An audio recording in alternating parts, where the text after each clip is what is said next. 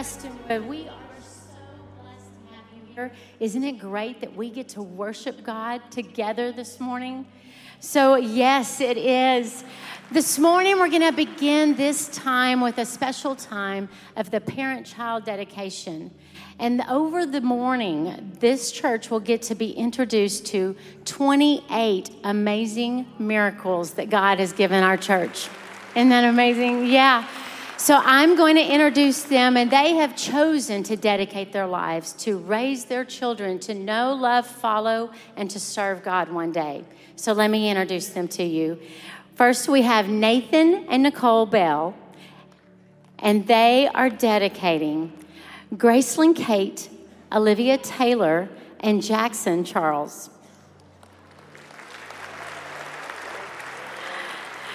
Peyton and Peyton Coker are coming and dedicating Campbell Ellis. Michael and Allison Jarvie are dedicating Ford Charles.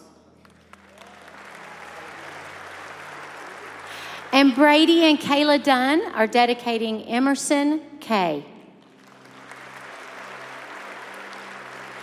David and Mari Miller are dedicating Lily Catherine. Michael and Lauren Martinez are dedicating Beckett Gray. Schaefer and Joey Prince are dedicating Cara Ann.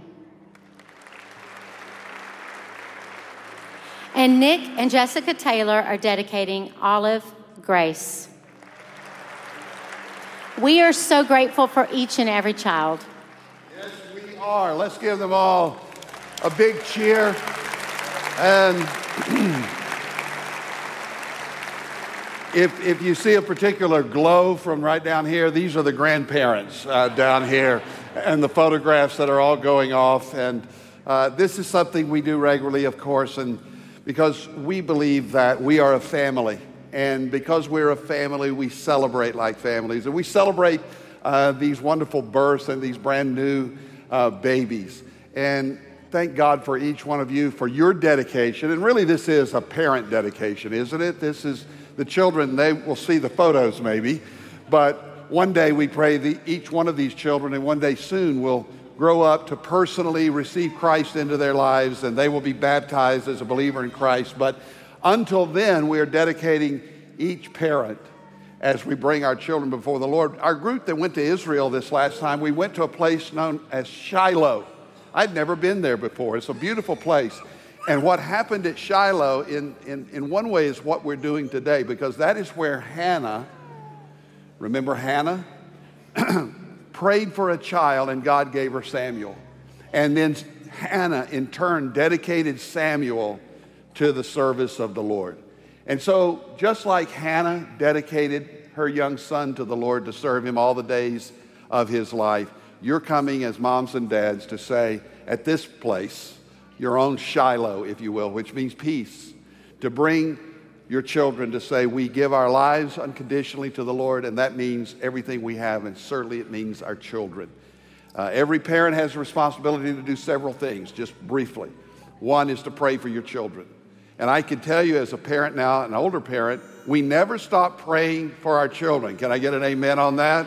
I mean, we're always praying for our children. So get started now and pray for the person that will perhaps one day be their spouse. Pray for their future, their calling in life. Just pray that God, as I said a moment ago, will bring them into his family personally by receiving Christ at an early age, and that you would get to be a big part of that.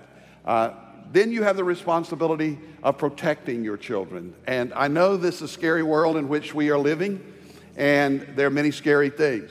But God has given you, Dad and Mom, the responsibility of covering your child, not only with prayer, but protection, and that you would guard their hearts and minds and help them to make wise decisions as they grow, to teach them God's word. The Bible says, train up a child in the way that he should go, and when he is old, he will not depart from it. And I do believe that. That's a principle in the Bible.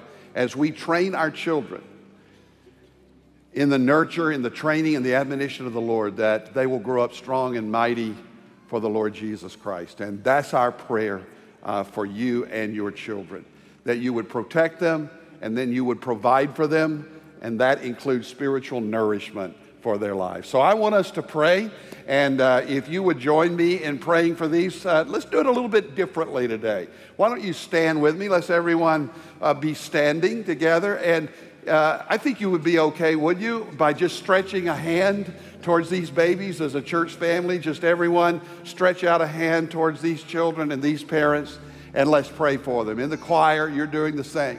Lord, how we thank you for this day and this time and this place and this moment that we can dedicate these parents and their beautiful babies to you. We know that you are present. We know that you hear our prayers. And so we give these to you as a church family, and we ask that you would indeed guard their hearts and minds, that you would protect them and watch over them, and that they would know you and love you and serve you all the days of their lives, that they would grow up like Jesus in wisdom, stature, and in favor with God and man. May each mom and each dad be strong in their faith, walking with you as they set the right example for their children. And may we as a church embrace each one of these and help and walk alongside of them as they bring their children up to know and love you. We thank you for this moment and the miracle of life, because we know that life from the womb to the tomb is sacred in your sight. In Jesus' name we pray. And everybody said, amen and amen. All right. God bless you, parents. Thank you for being here today. Now I want to turn around while you're up. No. Simon didn't say. Simon says, turn around and make somebody welcome here today with your greeting.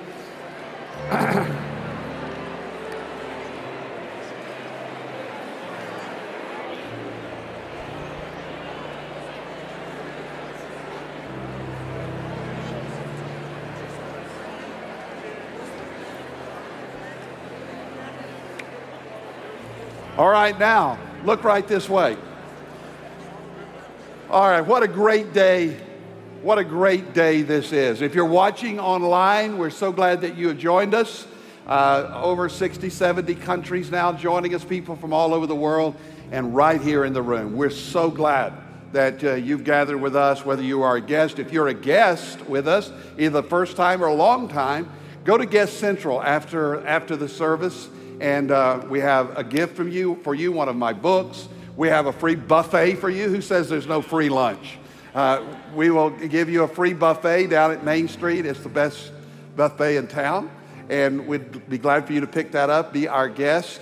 And what else? Just know that we're really glad that God brought you here today. We don't believe that anybody is here by chance or accident, but by divine appointment. And so we're in this place to worship. We're going to hear God's word. I'll introduce Greg Laurie in just a moment. This is going to be a great day because tonight we're going to be showing the Jesus Revolution film. It's going to be an incredible day. I've been praying for this moment. Yeah. Hey, Greg, they're all in. Kathy. So let's start the day strong with our worship. Everybody in on the worship today? Going to sing a new song that I like. It's Psalm 84:11 says, "The Lord God is a sun and a shield, and no good thing will he withhold from them who walk uprightly." Every good and perfect gift comes from the Father above. Let's sing about that right now. Come on, church, let's worship together today. Put your hands together. Yeah. For every battle you've won without question, for every lie that you silence with love, we acknowledge you in every victory, Almighty God. Hey. For every promise you've kept in the valley, for every burden you lifted with ease, we have gathered with great expectation. Lord, we believe. Yes, we do.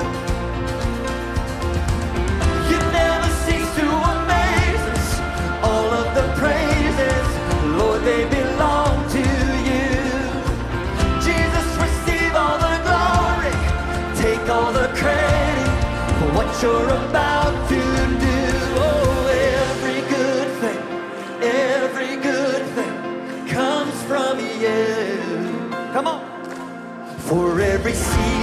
and showed us your sorrow, for every trial that taught us to trust. And we are standing right here in your purpose as you stand with us. Let's declare it together. You never cease to amaze us. All of the praises, Lord, they belong to you. Jesus, receive all the glory. Take all the credit for what you're about to do. Oh, every good thing comes from you. Yes, it does. Oh, every good thing comes from you, Jesus. Oh, every good thing, yes, it does. It comes from you, Lord. Come on, church. Let's sing it together. You never cease. You never cease to amaze us. All of the praises, Lord, they belong to you. Jesus, receive all the glory.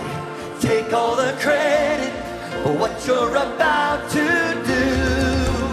You never cease to amaze us. All of the praises, Lord, they belong to you. Jesus, receive all the glory. Take all the credit for what you're about to do. Sing it. Every good thing comes from you, Jesus. Oh, every good thing comes from you. Sing that again aloud. Every good thing comes from you.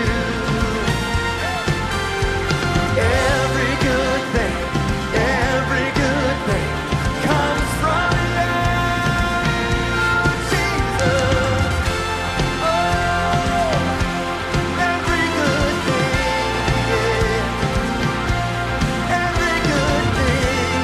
We say thank you, Jesus. Every good thing, Lord. Come on, church, let's celebrate this morning. Every good and perfect gift comes from Jesus.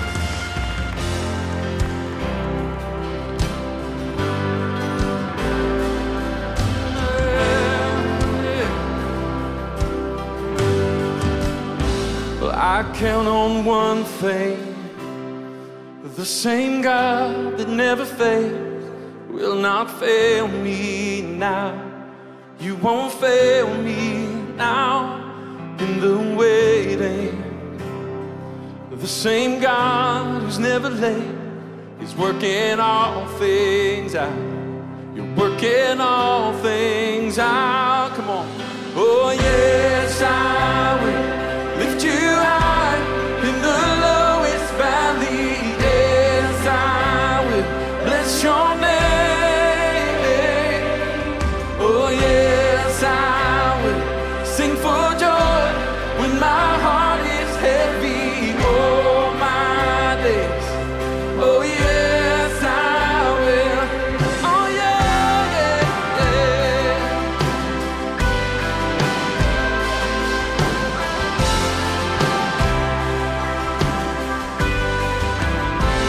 I count on one thing. The same God that never fails will not fail me now. You won't fail me now in the waiting. The same God who's never late is working all things out. He's working all things. Come on, sing it out, church. Yes, I will lift you high in the lowest valley. Yes, I will.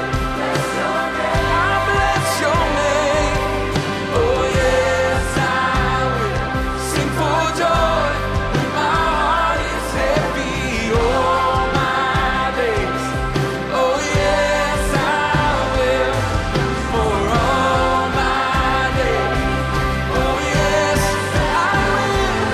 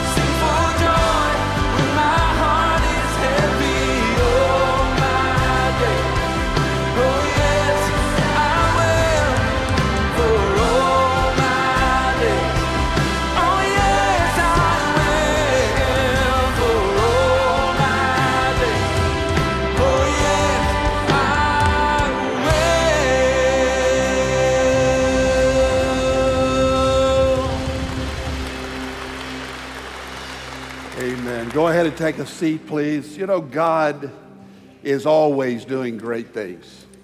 He really is. Doing great things in our lives, our family, our church. We've seen over these last weeks and months, even since the pandemic, we've seen a fresh wind blowing through our church and our ministry, our mission, our school. God is just touching All Points Prestonwood, our pregnancy center. And we've been praying as a church for revival. Always praying for revival, personal revival. Like the old song says, Lord, send a great revival and let it begin in me. Amen. You know, when you just kind of draw a circle around your own life, kneel in it and stay there until God revives your heart and renews your first love. Revival, I think the simplest definition is a new beginning of obedience to God. A new beginning of obedience to God. It's many other things, but it's times of refreshment for the church and renewal and spiritual awakening for churches and communities, and it can spread even to a nation. We saw that happen 40 years ago, 50 years ago with the Jesus movement, the last great spiritual awakening in America. And many of us, including Greg and Kathy, Laurie, Deb, and I, and many pastors, many people have been praying, God, one more time, before you come, Jesus, send a great revival. You know, revival, you don't work it up, you pray it down. And in the New Testament, on the day of Pentecost as a model, the prayers went up, the Spirit came down, and the church went out. And so what's happening now? How many of you have been seeing reports or maybe even videos from what's going on at Asbury University? Okay, I knew you were up on that. So I've gotten a lot of questions, Greg as well. You know, what is this? And what is this about? And is this real revival? And is this a national spiritual awakening? And the answer is still unknown in terms of the national impact. But what we do know is that God is moving among university students across America right now. Amen. And what is happening at Asbury, it just started with basically a chapel service and a few that stayed after that began to sing and pray, and has grown. And now they've been 7 days constant worship and praise and repentance and refreshing and revival among students. And now other college campuses are doing similar things, gathering together. Christ is exalted. And would to God, I mean, there are critics of something like this always. But I would never put my hand up against something like this when God is moving, and trust God with the results. We trust God with what God is going to do with this. But the fact is that would to God that every college student, university student in America would be on their knees praying and praising God and worshiping God, that this would happen on every college campus and in every church. Because the scripture says, if my people who are called by my name will humble themselves and repent and turn from their sins, that God would forgive their sins and heal the land. And so we keep praying and we keep trusting God. And it's not something, it's sovereign, it's supernatural, it's nothing that you can force to happen. But what we saw so long ago that we are reflecting on today with the movie tonight in particular is what God did yesterday. And let me tell you something. Jesus is the same yesterday, today, and forever. Amen. And what God did in the 60s and 70s in the Jesus movement, he can do again. Amen. So we're trusting him. And I want you to come today and pray with us. Greg Laurie is going to preach in just a moment. Greg and Kathy are dearest friends of Deb and me. And I was reminding Greg, I watched Greg on television, maybe 1990. He had more hair than Greg. And I was so taken, I said, this guy's got it. And I just picked up the phone and called him, and we connected up by telephone. I think it was before cell phones. And we've been friends ever since, and a lot of great experiences. Greg and Kathy have 2 wonderful children. One is with the Lord. And that's Christopher, and that's part of their story as well. But God so uses Greg. He's the pastor and founder of Harvest Christian Fellowship in Riverside, California, Orange County, in the People's Republic of California. And somebody's got to stay there and preach the gospel. I know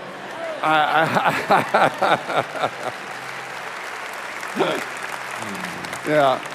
Well, Greg's doing that. Great crusades. Many of you were a part of our multiple crusades here at, we call it Jerry World here, Cowboy Stadium, AT&T Stadium, and that's the greatest victory we've ever had out there at Cowboy Stadium in the last, but I could tell you a lot about Greg, author, and his family, grandkids now, of course, and so it's always great to have Greg Laurie here. He's been here multiple times. So he's going to preach. I've asked him to kind of connect in with our Tell Me the Story of Jesus, which we're in right now, Greg. And he's got a message. You're still going to preach that, what Jesus never said? Things that Jesus never said. So we're talking about Jesus as always here. So let's pray together. And let's pray for those students. Let's pray for our churches and communities that God would keep moving as only He can. And then we're going to worship, and then Greg is going to preach. Lord, thank you for this moment, just to settle in, to pray. And truly, we want to seek your face and ask that you move in us and through us as a people. Lord, revive every heart. Revive each one of us. May our love for you grow deeper and wider as we share the gospel with others. We pray for Greg and Kathy and the role that you've given them, just even their story that is so beautifully told in the movie. And as Greg preaches today, help him to be right at home here. Anoint him for this appointed time. We do pray for our country, for people all over the world who so desperately need you. And may we rise up and be a part of all that you desire to do in us and through us in these days.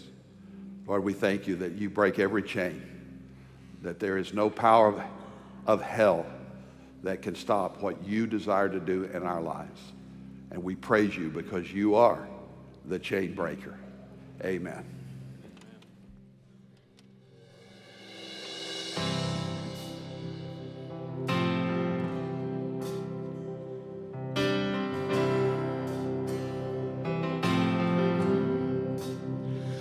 If you've been walking the same old road for miles and miles, if you've been hearing the same old voice tell the same old lies, if you're trying to fill the same old holes inside, well, there's a better life.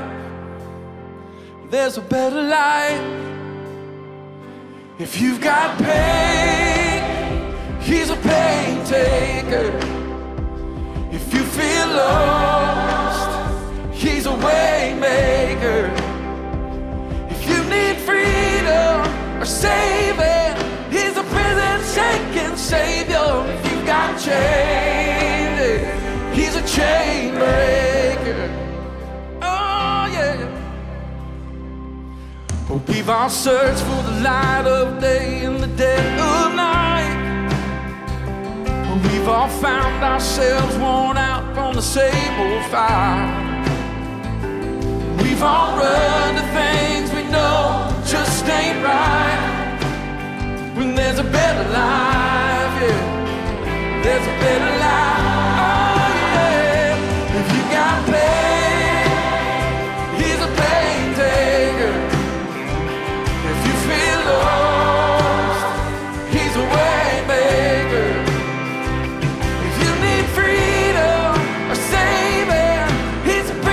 Shaking Savior, if you got chains, He's a chain breaker. Oh yes, thank you, Lord. If you believe it, if you receive it, if you can feel it, somebody testify. Come on, church. If you believe it, yes. If you receive it, if you can feel it, somebody testify, testify. Oh, if you can leave it, if you receive it, if you can feel it, somebody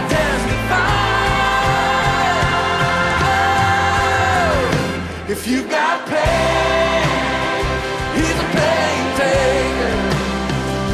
If you feel lost, he's a way maker. If you need freedom, saving, he's a prison shaking savior. If you got chains, he's a chain breaker. If you need freedom, saving, he's a prison shaking savior. If you got chains, he's a chain breaker. Oh yeah. Oh, thank you, Lord.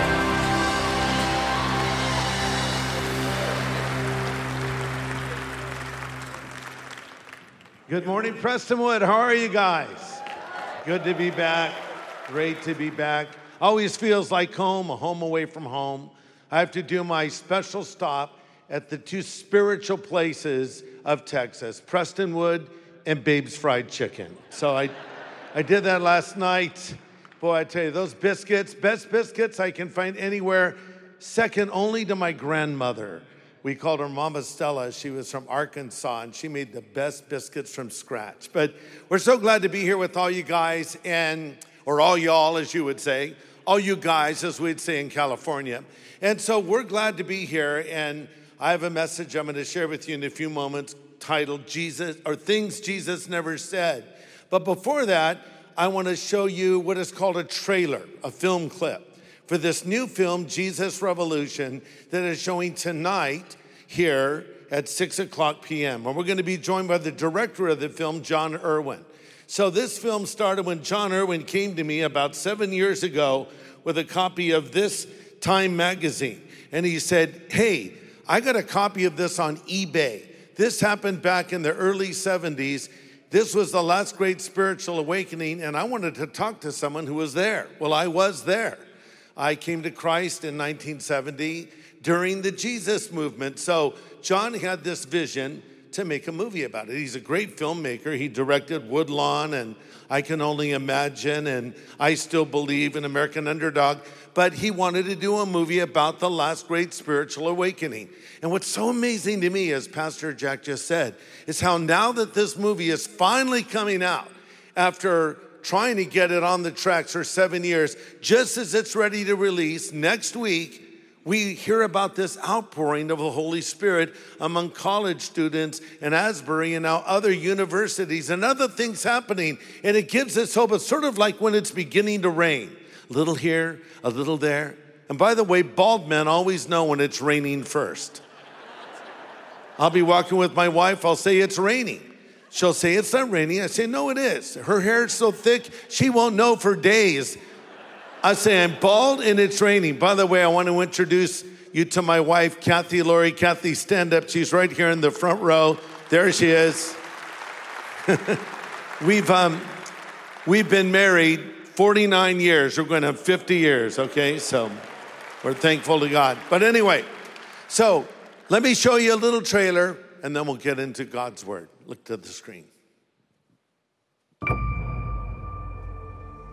Our country is a dark and divided place. But in that tent, there's hope and unity and miracles that I can't even explain.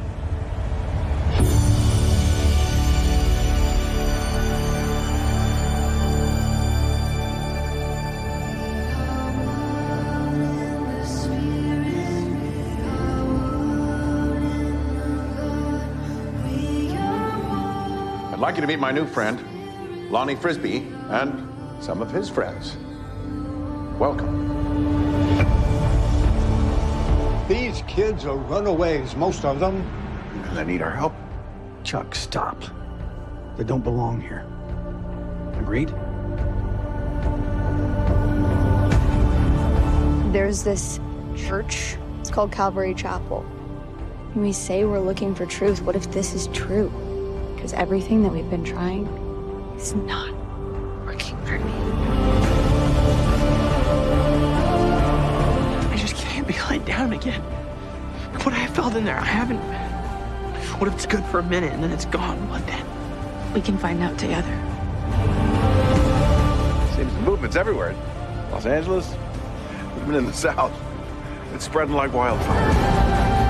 Is this the beach where people get baptized? We drove all the way here. Where from? Texas. I don't know if any of this is real. I kind of hope it is, to be honest. It's a family, man. Don't give up on it.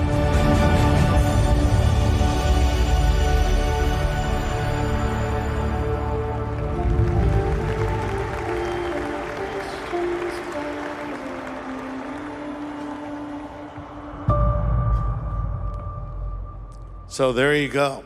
So this movie, you'll see it here tonight, sneak preview, but here's what we're hoping you all will do. Is on February 22nd, there's like a sneak preview opening in theaters. It is showing in town. I saw it on a marquee of a local theater. That's a special night because at the end of that showing, I filmed a special 7-minute presentation of the gospel, complete with an invitation for people to come to Christ. That would be the perfect night to take a non-believer with you to the film. And it opens nationwide. That's nationwide too, but it opens also officially on February 24th. So let's pray together. Father, we ask that you will bless this film as it goes out and as people hear the gospel embedded in this film, that they will respond and give their lives to you. We ask you to bless the message now as we open your word and learn more about what you have said and also understand what you have not said. So we commit this time of Bible study to you. In Jesus' name we pray, amen. Okay, why don't you all grab your Bible and turn to James chapter 3, and the title of my message, as I've already pointed out, is Things Jesus Never Said. Now, there are certain things that we believe are true that are not necessarily true. We call them old wives' fables. And if you're an old wife, I'm sorry, that's just what they're called. Like here's one: if you drop food on the floor, you can still eat it if you pick it up before 5 seconds have passed. It's called the 5-second rule. That is not true. Immediately when the food hits the floor, the bacteria transfers to the food. Number 2, here's one we often hear: swimming after eating will give you the cramps. That's actually been proved by doctors at Duke Health that is not at all factual. Number 3, this one's kind of weird: human urine heals jellyfish stings.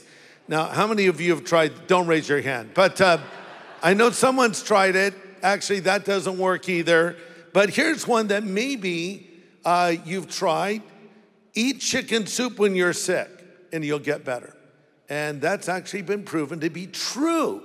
They've done studies on this, and they have found that there are medicinal qualities in chicken soup. And that makes sense because I do feel better if I have a cold when I eat chicken soup. So in the same way, there are things that people think God has said that he never said. Here's one we've all heard before: God helps those who help themselves. And people will even say, the Bible says. The Bible says God helps those who help themselves. We'll usually say this when we're telling our lazy teenager to get off the couch and go get a job. Go get a job because the Bible says God helps those who help themselves. Now, that's not in the Bible. It's not completely untrue. I have a better verse for you. The Bible says if you don't work, you don't eat. Now go get a job. Use that verse. I mean, if you want to get technical, God helps those who can't help themselves, right? Here's another one. The Bible says cleanliness is next to godliness. Now, I think we all should take a shower or a bath every day, and it's a good idea, but that is not in the Bible. Here's even another. The Bible says money is the root of all evil. Did you know the Bible does not say that? No, Greg, you're wrong. It does say it. No, it doesn't. The Bible says the love of money is the root of all kinds of evil, while some have coveted after they have erred from the faith and pierced themselves through with many sorrows. You see, the love of money. Money is not evil. Money is not good. Money's neutral. Depends how you use it. You can use it for the glory of God, and you can use it for evil. But here's some other misconceptions about what people think the Bible says or what Jesus says or what God thinks. How about this? God is angry at me and he wants to ruin my life. Now, we might not verbalize that, but some people think it. I'm afraid to surrender my life to Jesus Christ because I'm afraid he'll make me marry the most unattractive person and go on the mission field to someplace I really don't want to go to because God is angry at me and he is out to ruin my life. And maybe when you're young, you might think this, and I want you to know that is completely false. The fact of the matter is, God is not angry at you. God is not mad at you. God is mad about you. He loves you, and his plan for you is better than your plan for yourself. 1 John 3:1 says, look what kind of love the Father has given to us, that we should be called God's children. The Lord says, I've loved you with an everlasting love. One of my favorite verses in the Bible is Jeremiah 29:11, where God says, I know the thoughts that I think towards you, says the Lord, thoughts of peace and not of evil, to give you a future and a hope. If that verse said, God speaking, I know the single thought I had for a moment about you, says the Lord, I'd be happy with that. Well, God Almighty had a single thought, but that's not what it says. God says, I know the thoughts, plural, more than one. I know the thoughts that I think toward you, says the Lord. Well, wait, are these good or bad thoughts? Thoughts of peace and not of evil, to give you a future and a hope. So here's another version of it. God loves me and accepts me as I am. Now that's the opposite of the first idea, but it's wrong in a different way. Other variations of this statement would be, no one is perfect. Don't judge my journey. I love that phrase. Don't judge my journey, man. And the favorite verse of people that hold this view is, oh, let him that is without sin cast the first stone, and judge not lest you be judged. God loves me and accepts me as I am. It says often said by people who are doing something they should not do. So you confront them, you shouldn't do that. Oh, well, God loves me and accepts me as I am. Okay, is that true? Technically it is, but let me expand it. God loves you and accepts you the way that you are, but he doesn't want to leave you that way, okay?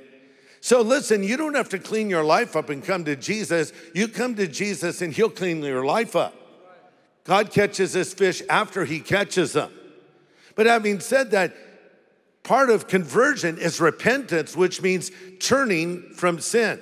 The classic example of this is the story of the prodigal son. He ran away from home.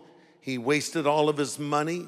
He drugged the family name through the gutter. One day he came to his senses and decided to return home to his father while he was still a great ways off. And this is Jesus telling this story to show us what God is like. He says the father ran to him, threw his arms around his son, and said, this, my son who was dead, is alive again. He was lost and is found. Then what did the father do? Bring some clean clothes to this boy. So the point is, the father accepted him as he was, but then he cleaned him up. So yes, God loves you and accepts you as you are, but he doesn't want to leave you that way. Here's another one we hear so often. Just follow your heart. No matter what happens in life, nothing's more important than following your heart. Another variation of this is, well, the heart wants what the heart wants. What does that even mean?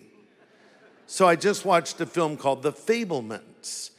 This is the story of Steven Spielberg, of his family, of his upbringing.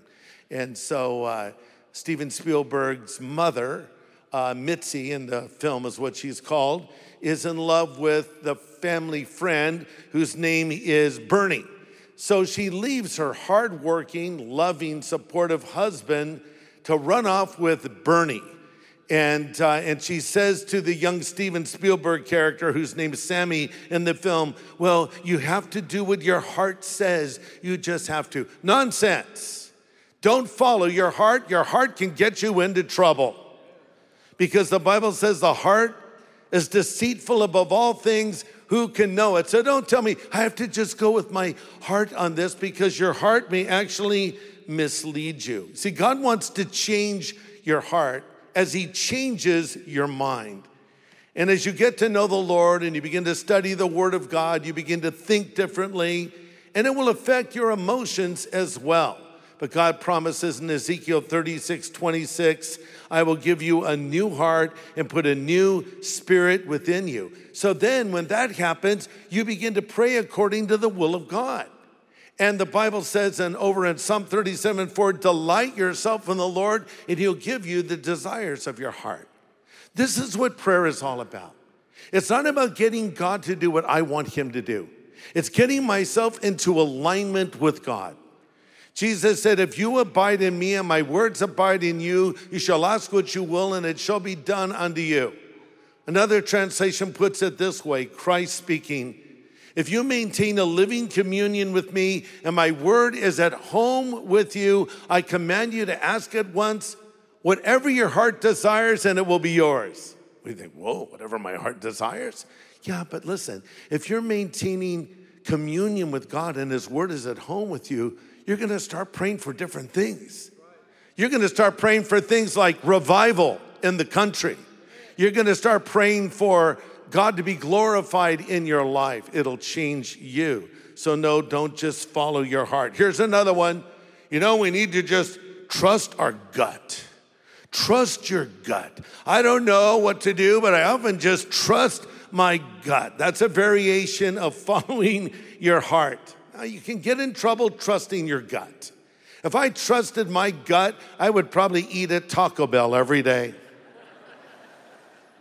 In the book of Judges, it talks about how everyone did what was right in their own eyes. And your gut, so-called, or your heart can mislead you. Well, I just want to go with my gut on this one. Well, it can get you in trouble. I suggest instead of trusting your gut, you should trust in the Lord.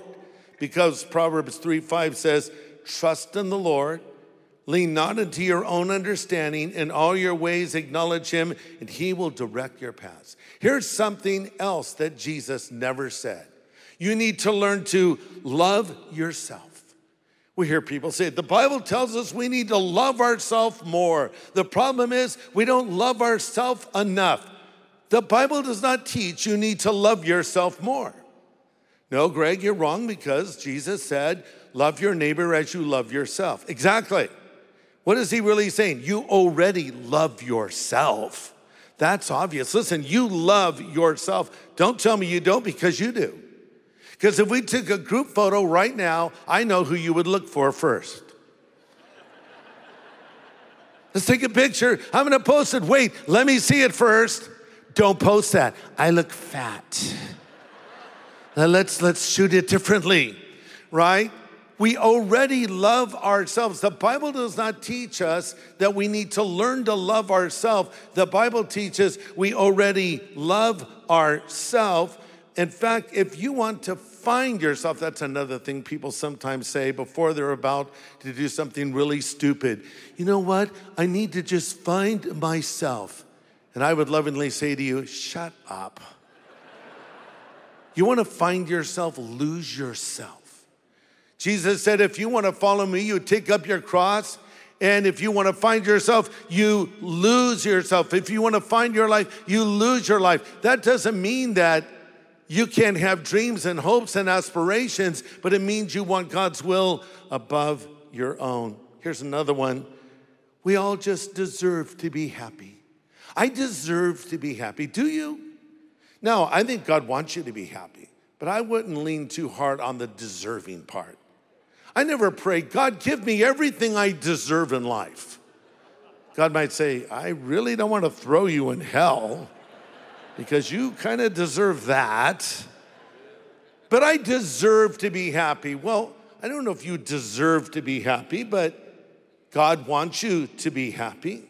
But so many people never find happiness. I think they'll find it in a successful career or in a lot of possessions or certain accomplishments or more followers on social media or whatever they think is going to do it. Comedian Dave Chappelle, when he started to make millions of dollars, said he was not happy. He said in an interview, the higher up I go for some reason, the less happy I am. Okay, end quote. So you're not going to find happiness in the things this world offers, but you can find happiness. The key is you want to find it in the right way, in the way that God wants to give it to you. Happiness will never be found if you seek it outright. Happiness is found when you put God first in your life and it becomes the byproduct of that pursuit.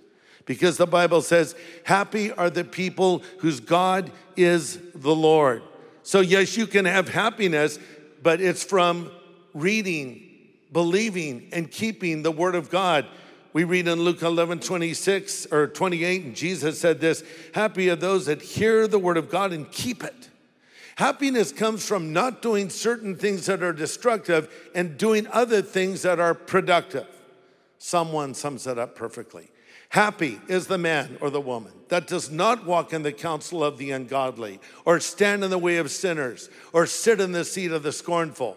But his delight is in the word of the Lord, and in it does he meditate day and night. So the happy man, the happy woman, doesn't hang around with godless people in godless places doing ungodly things. Instead, their delight is in the word of God. And in it, they meditate day and night. Here's another one. God wants us to follow our dreams. Follow our dreams. You know, as that great theologian, Jiminy Cricket, told us, when you wish upon a star, makes no difference who you are. Anything your heart desires will come to you if your heart is in your dreams. No request is too extreme. When you wish upon a star, your dreams come true. Right? Jiminy told us that. I heard it at Disneyland. It's got to be true. Follow your dreams. Well, be careful. This is like being true to yourself or following your heart or trusting your gut. Now, God can speak to us through dreams. The Lord spoke to Joseph in a dream and he saw it all come true. But sometimes our dreams can be delusional and sometimes our dreams can come into a nightmare. So here's what it comes down to. God's plans for you are better than your plans for yourself. So I need to come to God and say, Lord, I want you to choose for me. Years ago, my son Christopher, who Pastor Jack mentioned, who's been in heaven now 14 years. He died in an automobile accident, and we miss him every day. And if you're a parent who's lost a child, you know what I'm talking about. But when he was a little boy, he was my first child.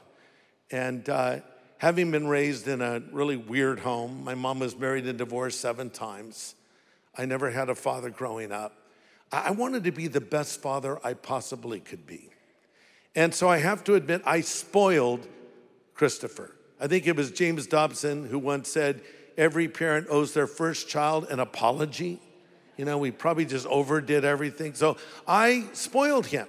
So I would say, hey, you want to go to a toy store? Sure, because I thought, I wish someone would have done that for me. So we went to a toy store, Toys R Us, and this is when Star Wars came out the first time.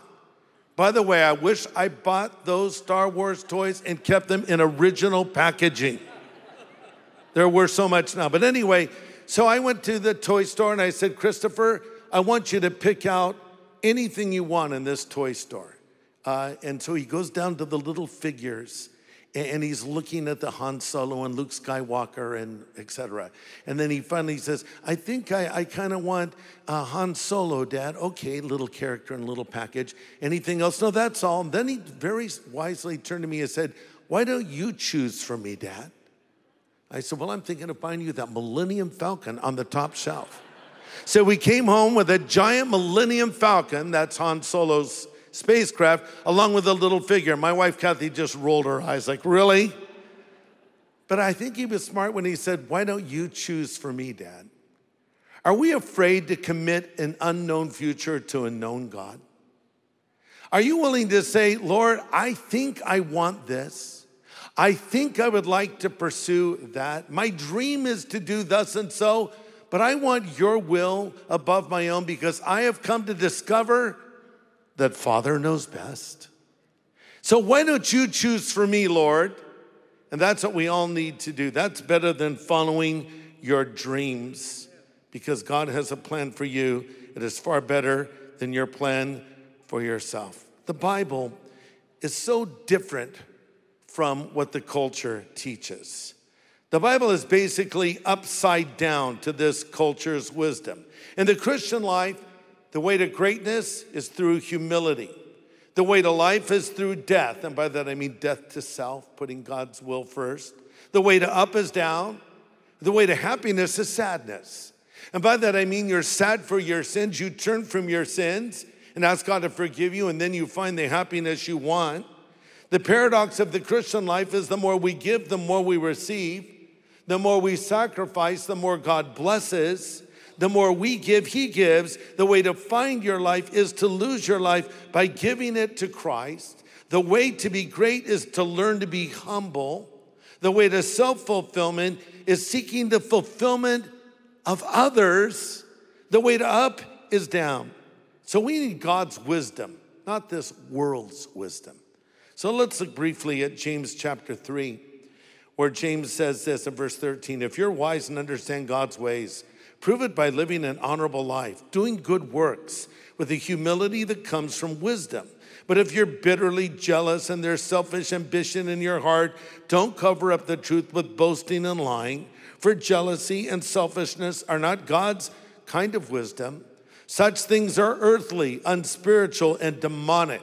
For wherever there is jealousy and selfish ambition, there you will find disorder and evil of every kind. So my next point is we need to live our lives God's way, not the way of this world. Do what the scripture says. We need God's wisdom. When Solomon was a young boy and his father David had died, and now Solomon is ascending to the throne, the Lord comes to him in a dream and says, I'll give you whatever you want. And Solomon wisely said, Lord, I need wisdom. I need wisdom to rule your people. The Lord said, because you have not asked for riches or honor, but you've asked for wisdom, I'm going to give you the wisdom you asked for, and I'm going to give you these other things as well, which perfectly illustrates what Jesus said in Matthew 6:33, when he said, seek first the kingdom of God and his righteousness, and all these things shall be added unto you. But that's what we want. We want God's wisdom. We're told earlier in the book of James in chapter 1, verse 5, if you lack wisdom, ask of God, and he'll give it to you generously and without reproach. And we all need wisdom in life. We all need to know the will of God. I find that often as I just study scripture, and I wonder what to do, I'll think, well, here's what the Bible says, so I'll do that. But then there are times when I'm not sure exactly what to do in a given situation. That's when you pray for the wisdom, and he'll give it to you. Because, you can be wise in a way that God can give you this wisdom that is not learned necessarily academically. There are people who are smart who are not necessarily wise. I've met many smart people who do really stupid things. So we want to live by the wisdom that God gives to us. Jesus talked about two men who built homes. And one man built his house on the sand. And the winds came and the storms came and the rain fell and the house fell because it was built on the sand. And then he talked about a man who built his house on the rock. And the same winds came, the same rain fell, and that house stood strong because it stood on the rock. And he said, whoever hears these sayings of mine and does them, he's like the wise man who builds on the rock. Whoever hears these sayings of mine and does not do them, he's like a foolish man building his house on the sand. So we want to get that wisdom that comes from God. And wisdom is not just hearing God's word, it's doing God's word. We're all hearing a message right now. But the question is, what will we do with it? One final point, and I'm done. Here's something that people think is true, maybe even think that the Bible says or that Jesus says. And that is simply, heaven is for good people. And if I live a good life, I will go to heaven. Studies reveal that sometimes even evangelical Christians believe this, and nothing could be further from the truth. Let me say something that might be shocking to someone here.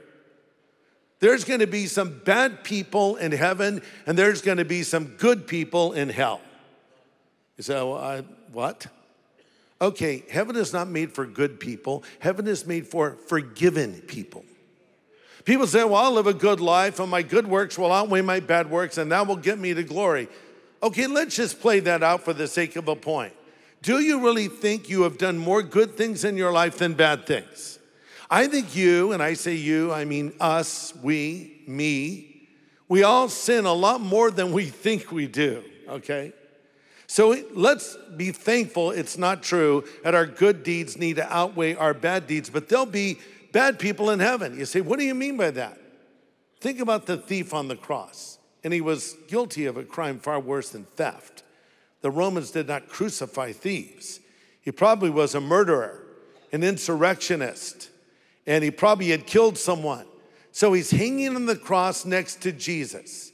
And they're all hanging there, and both of these criminals turn on Jesus and join the chorus of mockery from the foot of the cross, saying, he saved others, let him save himself if he's the Son of God.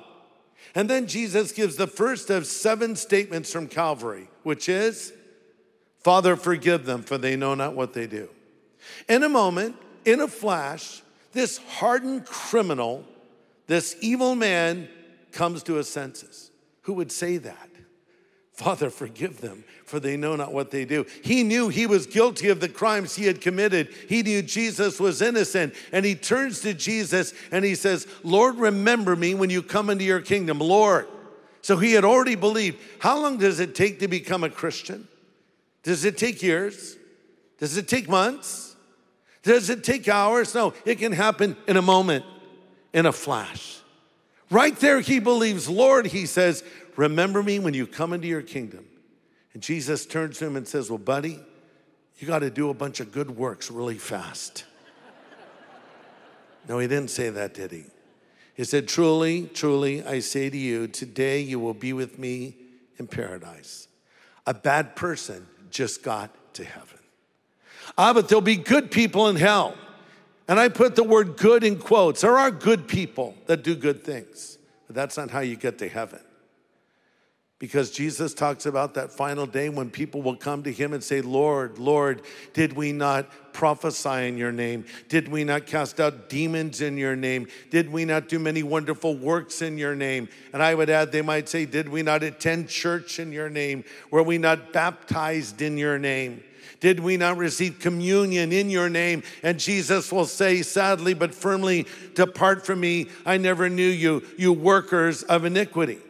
They're good people, but they're not in heaven because they trusted in their own goodness instead of realizing they're sinners in need of a Savior. See, here's something Jesus did say. Come unto me, all you that labor and are heavy laden, and I will give you rest.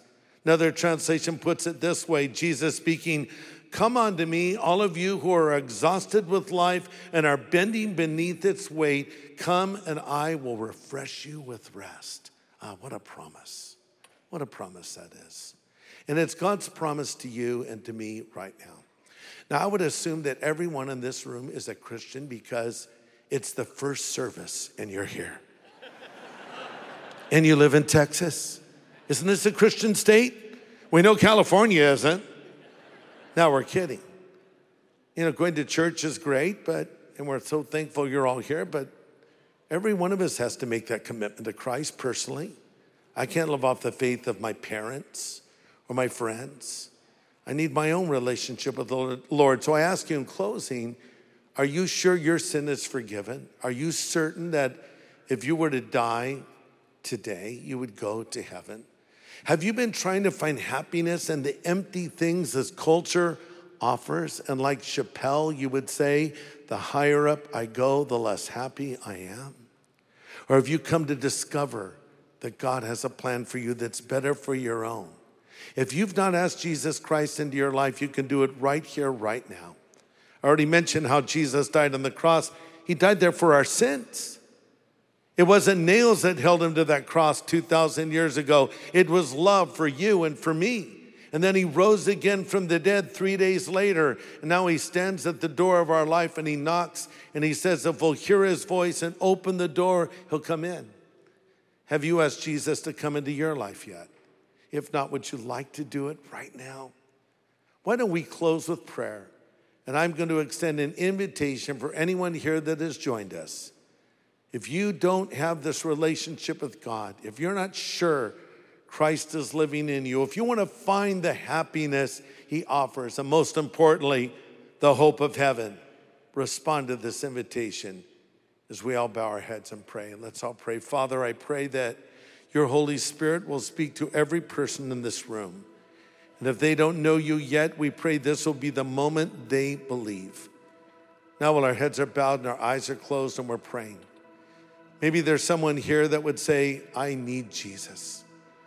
I want my sin forgiven. Listen, if you want Christ to come into your life, if you want to know with certainty that you'll go to heaven when you die, if you want this fresh start in life, if you want to find the happiness that God offers, if you're ready to say yes to Jesus wherever you are, would you just lift your hand up and I'll pray for you today.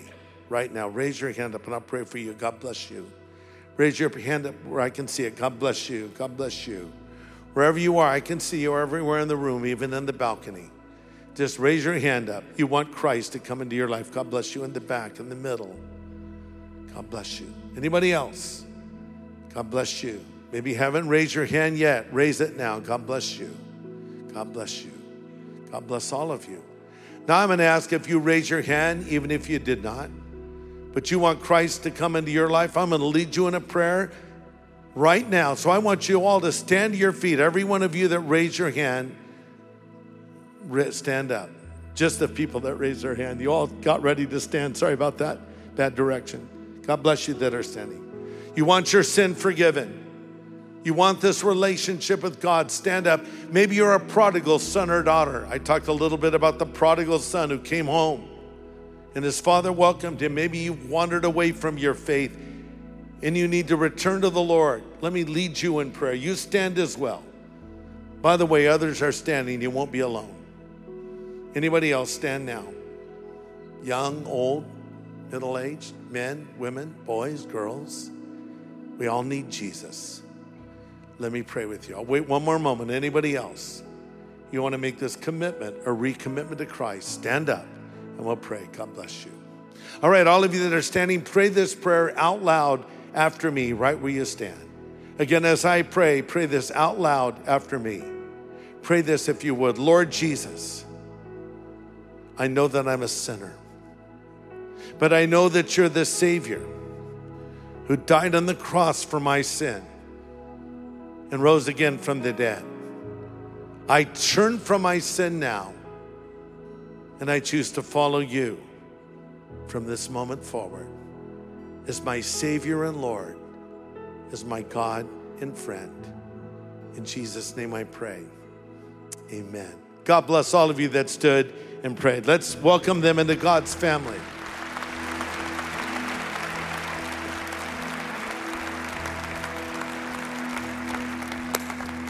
So let's all stand together, everyone standing.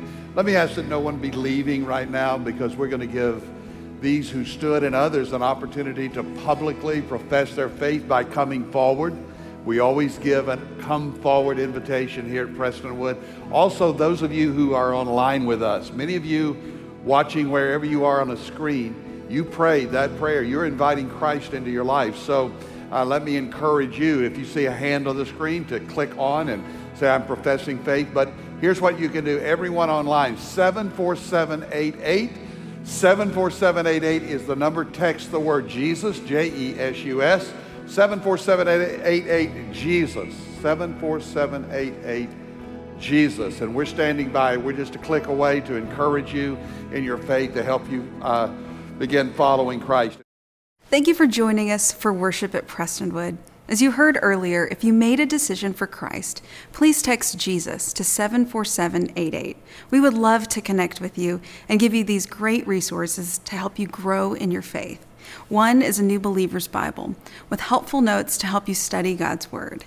The other is a book by Pastor Jack Graham on the next steps to take as you pursue this new life in Christ.